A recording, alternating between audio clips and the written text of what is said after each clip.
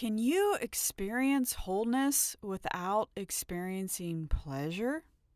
With the craziness of your schedule, no wonder you feel fractured. All of your obligations pulling you in opposite directions, you are scattered all over the place. In today's episode, I offer wisdom on how to gather yourself and experience wholeness. Not by sitting and meditating for an hour, but by having some fun. From Maui, Hawaii, I'm Lucky, and this is Quiet Your Mind Chatter. Relaxation is vital to a well-balanced life. You already know this. So why aren't you spending more time relaxing and having fun? If you're like me, you've been tuned into Mind Chatter with its infinite scroll of chores. Today's wellness tool, you ready? Today's wellness tool is to write down on your pleasures list of fun things that you are excited to try. Write down the silliest things you can think of that just might be fun, and then do one of them. You're going to write down a bunch of fun things, silly things, ridiculous things, and then pick one of them. Just one, and this week, do it. This will help you practice letting go of judgments about your desires. This will help you shift from the mindset of pleasure being guilt-inducing to being healing. Sometimes I feel guilty when I take time off of work to do something fun. It can feel like I'm doing something wrong when I'm not being productive. I have a lot of judgments about the pleasure that I choose. My inner critic warns me that this had better be good, Lucky. We are sacrificing a lot to be here. It's kind of like when my friend took his daughter and her friend to a sports park here on Maui. The admission price was high. Big surprise. Everything on Maui is expensive. And when his girls were bored after 45 minutes and they were hinting around that they were ready to leave, he wasn't real happy. He felt like they needed to have more fun and get their money's worth. That's kind of like my mind chatter telling me that, hey, you're taking time off of work to do this fun thing, man, it better be fun, or you're in big trouble, Missy. My best answer to this is my answer to most things: acceptance and practice. Neither of them are very glorious or anything you can really take a lovely shiny picture of and post on social media, but both acceptance and practice can lead us to joy and peace. It might be hard to take time off of work to do something fun, especially if it's not a guaranteed home run. Most things aren't guaranteed home runs. When you accept that the activity will not be perfect, right? When you go in with the expectation of imperfection, then it'll be a little bit easier to accept that 45 minutes just might be the maximum amount of fun that two teenagers can squeeze out of putt-putt and bumper boats. And don't forget practice. Most things, when we practice them, we get better at it, R&R included. If you commit to trying a new fun activity every Saturday afternoon for the next 6 months or the next 6 weeks, your mind chatter might insist that you can't afford taking that time off of work, but after a few weekends in a row of Saturday free time, you'll get better at relaxing and your mind will calm down. It's like a child asking for a candy bar at the checkout. If you're consistent about saying, I love you, and would you like some grapes instead? Your little one will eventually get with the program. Today's wellness tool is to engage in pleasure, but not just any pleasure, something completely silly and out of character. In the park or in the backyard, go out and blow some bubbles, or twirl a ribbon, or learn to juggle, learn to yodel, learn to hula hoop, build a model airplane, fold a paper airplane, climb some steps, and release it. Yes, I love it. Go for it. I can't wait to hear from you to see how fun silliness is in your life. Okay, let's switch into a slightly different topic. Actually, I guess it's the same topic, it's just on a deeper level. The question is there such thing as a stupid desire? Based on the conventions of your identity, you have probably established parameters for what you find pleasurable or what you should find pleasurable. I hate that word. Throw that word out of your vocabulary. No more shoulds. I am suggesting that when you're creating your pleasures list, the list of things that you desire, stay open to any and all wants that pop up. Even the ones that your knee-jerk reaction might say, hell no. If you've created an identity as an intuitive artist, then you might be thinking that artists like you do these kinds of things to relax, not those kinds of things.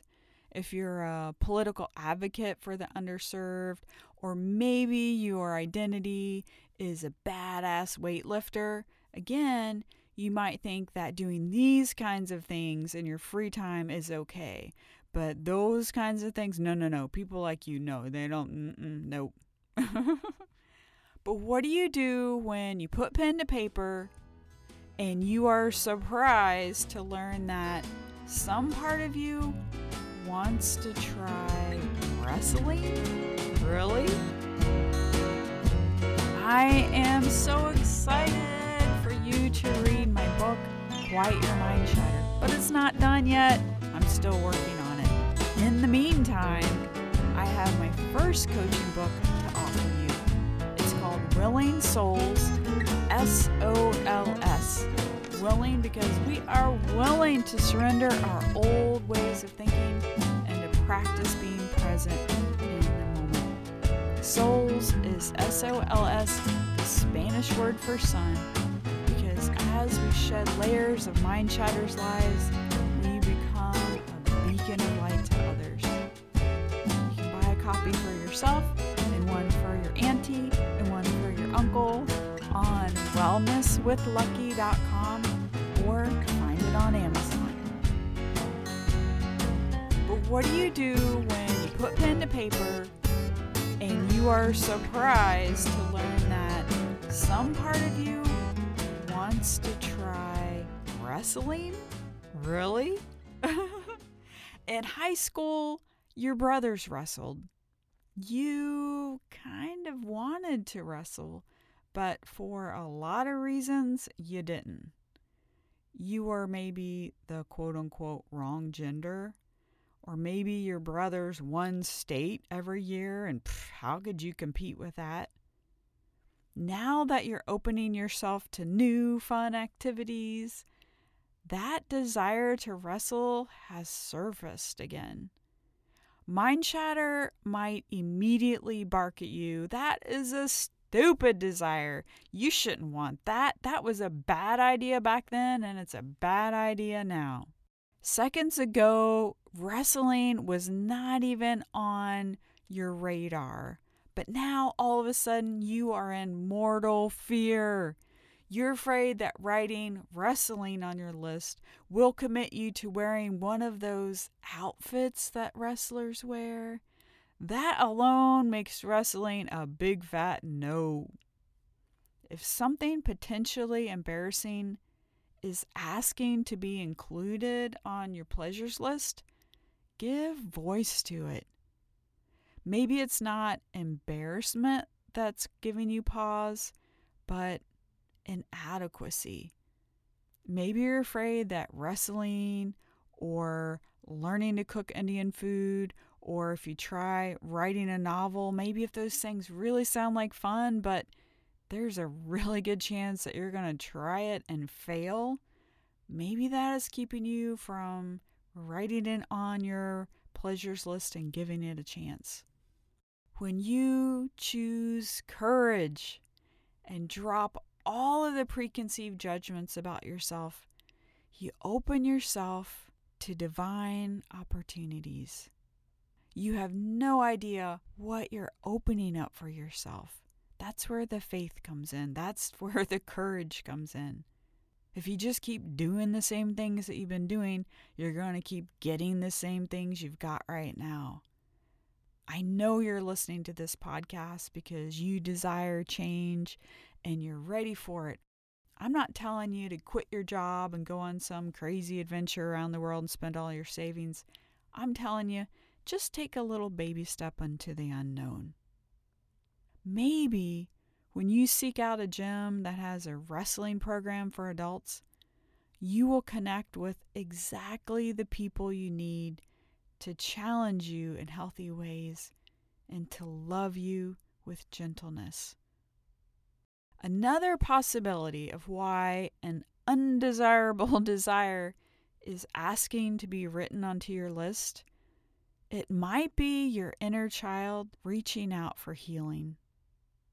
It is entirely possible that your younger self doesn't actually want you to get into wrestling.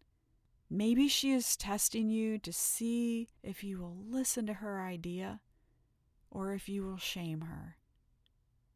If you listen to your inner child, to your inner voice with a warm heart and with a sense of humor, you go ahead and YouTube it, girl. You watch a YouTube tutorial, and in your living room, you attempt some wrestling maneuvers with your pillow as your opponent. Then maybe your inner kiddo will trust you with her truest desires, the things that will heal you both. As a child, if you grew up in an abusive household, survival may have monopolized your agenda. I grew up with a rageaholic father. He never laid a hand on me, so I didn't actually realize I was being abused. I always had clean clothes. I always had enough to eat. I got to be in the school band. And a few times my mom and my sister and I drove down to Florida from our home in Cincinnati, and we got to be on vacation on the beach. My sister Terry was a big Reds fan, and she wanted to see spring training in Plant City. I just wanted to go beach. We argued a lot over our itinerary for the day. My mom was kind of stuck in the middle. So I had enough of these regular, normal things in my life that I thought I should have that, look at all this stuff that means I'm normal and I'm okay, right? I didn't realize that I was being abused. I didn't realize that my father was neglecting me when he never talked to me. He never asked about my school projects or my grades or my thoughts. But because of this, and because of his unpredictable bursts of anger, I learned to be on guard all of the time. And I learned to be a people pleaser. I learned to expect nothing good and to prepare for the bad thing that was going to happen. I became a workaholic because I was trying to earn his love. If I got good enough grades and I learned to play the trumpet good enough, then he would love me. Achieving was a healthy distraction back then. Maybe you too developed some top-notch survival skills which protected you. I am so thankful for that. that our truest selves created these separate personalities, these inner children, to handle all of the harm, all of the toxic poison that our truest, most tender-hearted self could not handle. The good news, are you ready for the good news? It's over! Yes! My child is over. My childhood is over. Your childhood is over. You survived it. Good job. As an adult, you have created a healthy, loving environment for yourself, haven't you? You've got people who love you. Now, your brain can focus on joy and adventure and silliness instead of focusing on how to deal with being trapped in a scary situation. In my book that I'm writing, which is also called Quiet Your Mind Chatter, I wrote this. When you are engaged in play, your inner child hears the secret knock on the door, signaling that she can come out. The scary part is over. It is in this moment that you can experience wholeness, when all of your parts coalesce into one trustworthy whole. That's why today's wellness tool is to get your silly on. Invite your people over for a karaoke party. When you are singing off key and your imperfect hips are swaying to the beat, the little kid in you releases the breath that she has been holding. When you trust that it's okay to take a break and have fun, your inner child senses that she's safe. She realizes that you, her loving parent, are capable of taking really good care of her. Inside of this safe space, there is no need for mind chatter. As I close out today's episode, I congratulate you for daring to be your silliest self. Not every moment, but letting your guard down for a few minutes once a week will signal for those muscles in the back of your neck to relax. When your body relaxes, your mind will follow. Are you looking for a good book to read to plant excellent, lovely, loving thoughts into your brain, which can replace the negative mind chatter that's going around and around and around right now? Buy my book, Willing Souls, How to Brave Uncertainty and Find Peace. It's on my website for sale, wellnesswithlucky.com, or you can buy it on Amazon. If you received an insight from today's episode, yes, I love that. I love when God helps you through me. Woo! My favorite. Review this podcast and share it on social media, blessing others with wellness tools to quiet their mind chatter.